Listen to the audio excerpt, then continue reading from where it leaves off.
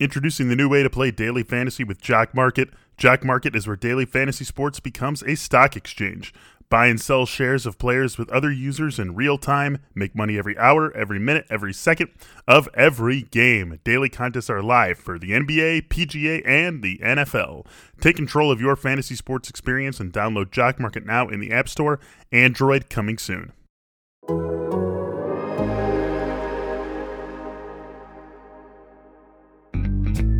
On the lookout for injury updates on this episode of Fantasy Football in 15.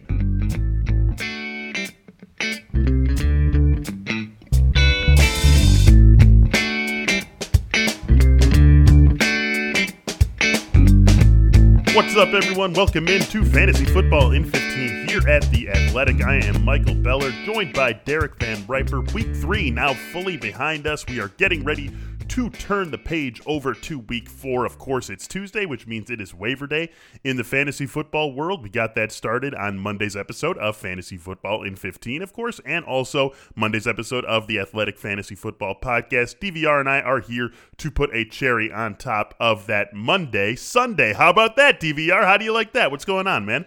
The Monday Sunday. I love it.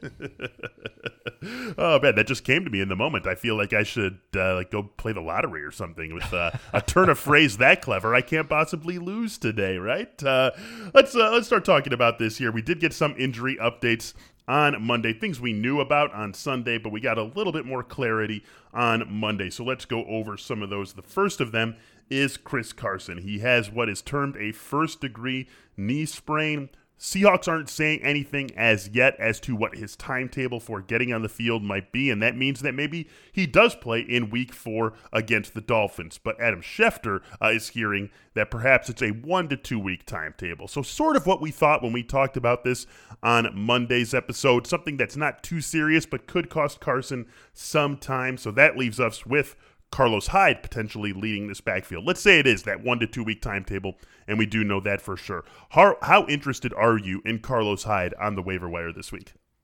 I would say he's comparable interest-wise to maybe where Dion Lewis was last week. So you're looking at maybe 12 to 15% of a budget if you really need a running back. I don't know if you have to do much more than keep the rest of the league honest in situations where you've got plenty of talent at running back. If you're not really making a tough decision for RB2 or for flex each and every week, there's no reason to go overboard for a guy who's probably only going to get that opportunity for Week 4 and maybe for Week 5, since it sounds like the Carson injury news turned out maybe a bit better than we expected. It looked pretty bad at the time when it happened on Sunday afternoon, and it could still be a timeshare too. It could be Hyde as the primary ball carrier, but someone else like Travis Homer possibly taking on some passing down work. So it might be a less than Chris Carson sort of workload for Hyde, even though it's a decent matchup against the Dolphins.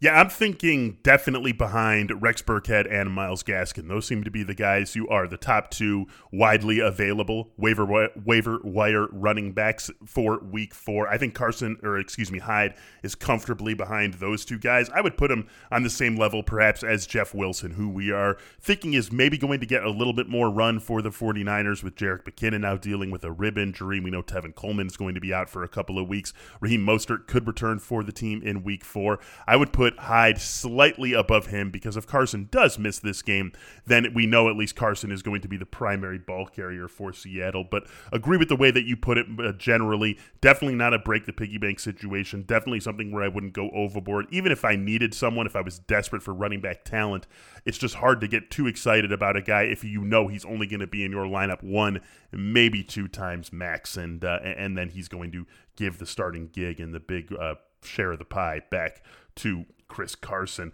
Chris Godwin returned from a concussion in Week 3, but had to leave the Buccaneers game because of a hamstring injury. This is one we are going to keep our eyes on over the week. Obviously, we want to see Chris Godwin in there healthy in Week 4, so fingers crossed that all news coming from Tampa on Godwin is good news. Chase Young also leaving Washington's game with a groin injury, and this is one that, maybe you think we wouldn't talk about too much in the fantasy world, but our love for the Washington defense is built around that front four and its ability to get pressure on the quarterback without any additional rushers. Chase Young obviously is key to that effort. So I think if Chase Young is off the board for Washington DVR for as long as that would be the case, I really have no interest in this defense any longer. Yeah, they got the Ravens coming up in week 4 and the Rams in week 5, so I think it's easy to tap out, let them go for a couple of weeks, maybe revisit the situation in week 6 when the Washington football team takes on the Giants. Yeah, that's going to be a very fun team to pick on all year, both of those New York teams, the Giants and the Jets, teams that we are going to be feasting on with fantasy defenses, it looks like, all season long. We've got some news coming out of Chicago. These were both situations that we felt pretty good about on Monday morning. By Monday afternoon, we had official word on both of them. Tariq Cohen did, in fact, tear his ACL in the Bears' win over the Falcons. He is done for the season. Nick Foles officially named the starter, and Matt Nagy made very clear, not just for Week 4, but our starter, quote, going forward. So the Mitch Trubisky era has come to an unceremonious end in Chicago. Nick Foles takes over as this team starter, of course, led them to a huge comeback against the Falcons, a 20-0 fourth quarter surge by the Bears to move to 0-3. Derek, I think Nick Foles jumps right onto the stream radar for traditional one-quarterback leagues. Not sure I necessarily love him in Week 4 against Indianapolis, but I do think he is going to be part of that discussion week in, week out for the rest of the season. Yeah, you look ahead the next couple of weeks, string him Week 4, you could do it if you had to, maybe more of like a 14-team league sort of situation. They get the Bucs in Week 5. There's a little bit of sneaky shootout potential there. It is a Thursday night game, so maybe you temper the expectations slightly. And then they get the Panthers in Week 6. So there's going to be a few spots. And I think part of this also hinges on how well the Bears' defense begins to gel. This is not a typical Bears defense. This is a defense that is leaking points and yards. I still can't believe they were behind as much as they were against the Lions in Week 1. I think that's probably the most indicative performance of what to expect week to week until they show us something otherwise. So I think part of the appeal with Foles is that this is not the ultra-conservative, run the ball, only throw it 28 to 30 times sort of Bears offense. This might be a more wide-open passing attack with Nagy now having one of his guys at the helm.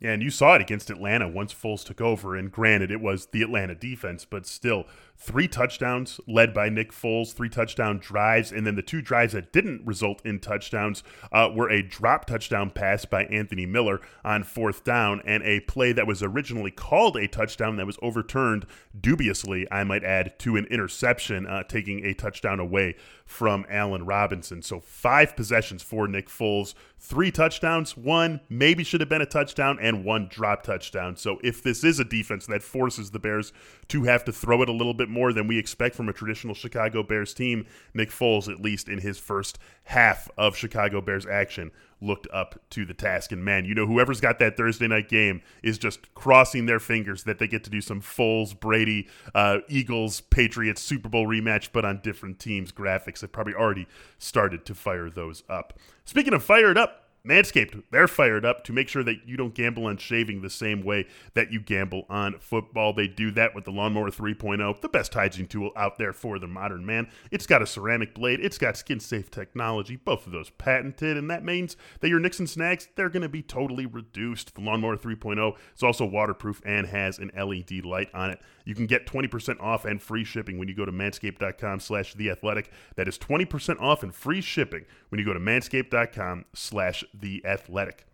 Talking about erectile dysfunction isn't easy. Usually we brush it off, we blame ourselves, we just say some sort of lame excuse that gets us out of the conversation. But with Roman, it is a whole lot easier to talk about because you get to do so with a real healthcare professional who can prescribe real medication. With Roman, you can get a free online evaluation and ongoing care for ED, all from the comfort and privacy of your home. A healthcare professional will work with you to find the best treatment plan. If medication is appropriate, Roman will ship it to you with free 2-day shipping. The whole process is straightforward, it is simple, and most importantly, it is totally discreet.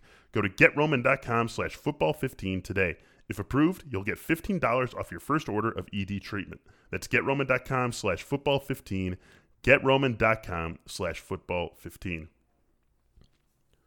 All right, from the team in Chicago, we go out west to a team in Denver. Broncos playing on Thursday Night Football. Broncos and Jets get fired up for this one. Derek, Jeff Driscoll, or maybe Brett Rippon versus Sam Darnold and the banged-up New York Jets. Talk about those quarterbacks in a second, but first, Philip Lindsay is on track to return and play on Thursday with that after the turf toe injury has cost him a couple of games, so good news there certainly for Lindsay. You do have to wonder what sort of offensive environment is he returning to. Jeff Driscoll looked downright dreadful in week 3, eventually gave the reins over to Brett Rypien. Right now, Vic Fangio saying that he is unsure as to who will get the start on Thursday between Driscoll and Rypien. Blake Bortles, who the team signed last week, not in the conversation. So I've got a two-pronged question for you. First, how comfortable would you be rolling Lindsay out there in his first game back? And second, because of this quarterback play, how concerned are you about all the skill players in Denver, Lindsay included? Not very interested in Lindsay right away. I think they'd be wise to just wait one more week, let him have the extra time to recover after playing on this Thursday. I don't think Lindsay's going to make a huge difference for them because they have another healthy back in Melvin Gordon. The quarterback play is going to be such a disaster anyway. Why bother? And they could probably win this game without Lindsay. So that's the other factor that you have to consider as well. The quarterback play, though, is much worse than I thought. I actually thought Driscoll played really well against the Steelers coming off the bench in week 2. That made me kind of optimistic that he could keep this offense afloat until Drew Lock came back.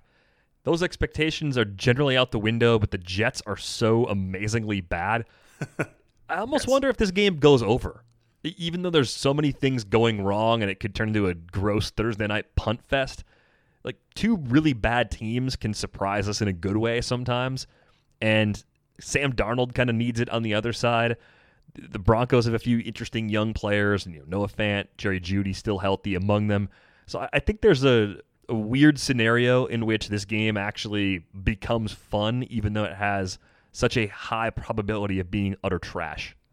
God, there was a game a few years ago. Unfortunately, this is fantasy football in 15, so we don't have a ton of time to go on a tangent. But remember, it was still the Jeff Fisher Rams, and I can't remember who they were playing. It was 2 bad teams. It was a Thursday night game. Everyone was making fun of it leading into it. And then it was like 45-42 was the final. It was one of the most fun games of the year. I can't remember exactly what the circumstances were, but maybe that's what we get here. Maybe that's what we get here with Jeff Driscoll or Brett Rypien against Sam Darnold and the banged-up Jets. I'm with you. I wouldn't trust Philip Lindsay. I feel fine about Melvin Gordon. Jerry Jeudy's dealing with a little bit of an injury of his own, so sort of iffy on him too. Probably the only person I'm starting in this game with any degree of confidence is Melvin Gordon. Let's move on to the Philadelphia Eagles. This team, now going back years, just cannot stay healthy. The latest guy to go down with an injury, Dallas Goedert, he is going to miss some time officially. Eagles saying that on Monday because of his ankle injury. Deshaun Jackson suffered a hamstring injury in the tie with the Bengals. That is not expected to be a serious injury. Of course, being a burner, being in his mid-30s, could still cost him a game, maybe 2 at the most, but the Eagles don't sound too concerned about that. But now you add Goedert to Jalen Reagor, maybe to Deshaun Jackson. Alshon Jeffrey is ramping up his practice activity this week, but still no sure thing to play in week 4. Are you chasing Greg Ward, 8 catches, 72 yards, and a touchdown in the game against Cincinnati? Are you interested at all in Alshon Jeffrey, knowing that as we sit here right now, he's probably one of the more healthy guys in that pass-catching group of Eagles? I don't like this group at all. I'm losing the faith in Carson Wentz, and I realize that injuries on the offensive line could be a complicating factor for this team as well, but I think Jeffrey and Ward sort of take value away from each other. I'm beginning to think that Jeffrey's actually into that physical decline phase where it's unfair to expect him to be a true number 1 again. I think if he ends up being maybe the 3rd option through the air on this team, it's going to be 5 to 6 targets per week most weeks. That's just not enough to get by on, so not very excited about Jeffrey where available. I think Ward's just kind of a temporary filler for your lineup at best. I don't really want to start him unless I absolutely have to. So this is turning into a situation that outside of Miles Sanders, outside of the 2 tight ends with Ertz and Goddard, I'm generally trying to stay away from the Eagles whenever possible.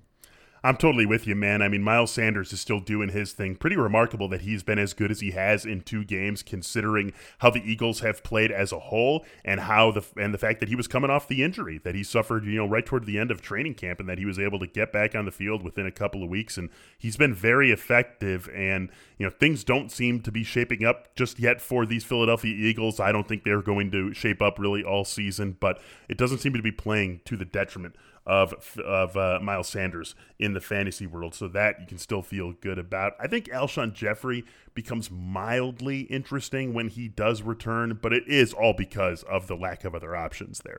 If Jalen Reagor were healthy, if Dallas Goedert were healthy, and I don't think he is going to be healthy when Jeffrey returns, then I would have no interest in him too. But those passes have got to go somewhere, and they can't all go to Miles Sanders and Zach Ertz. So I could see some short-term value in Alshon Jeffrey, but beyond that, I am with you.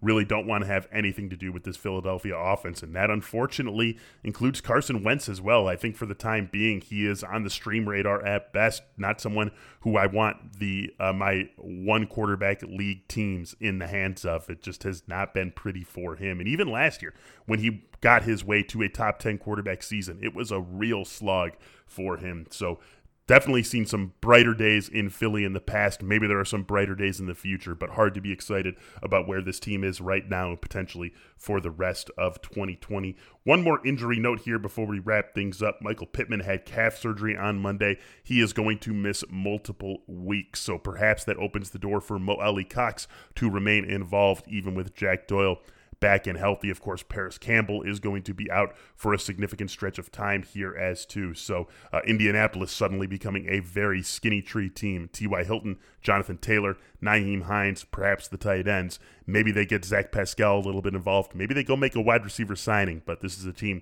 that too has had more than its fair share of injuries on the offensive side of the ball. And that's going to do it for this episode of Fantasy Football in 15. If you are not yet an Athletic subscriber, you can still get yourself in the door for just $1 a month. Go do that at theathletic.com/football in 15. For DVR, I am Michael Beller. Fantasy Football in 15. We'll be back with you tomorrow. Until then, thanks for listening and have a great day.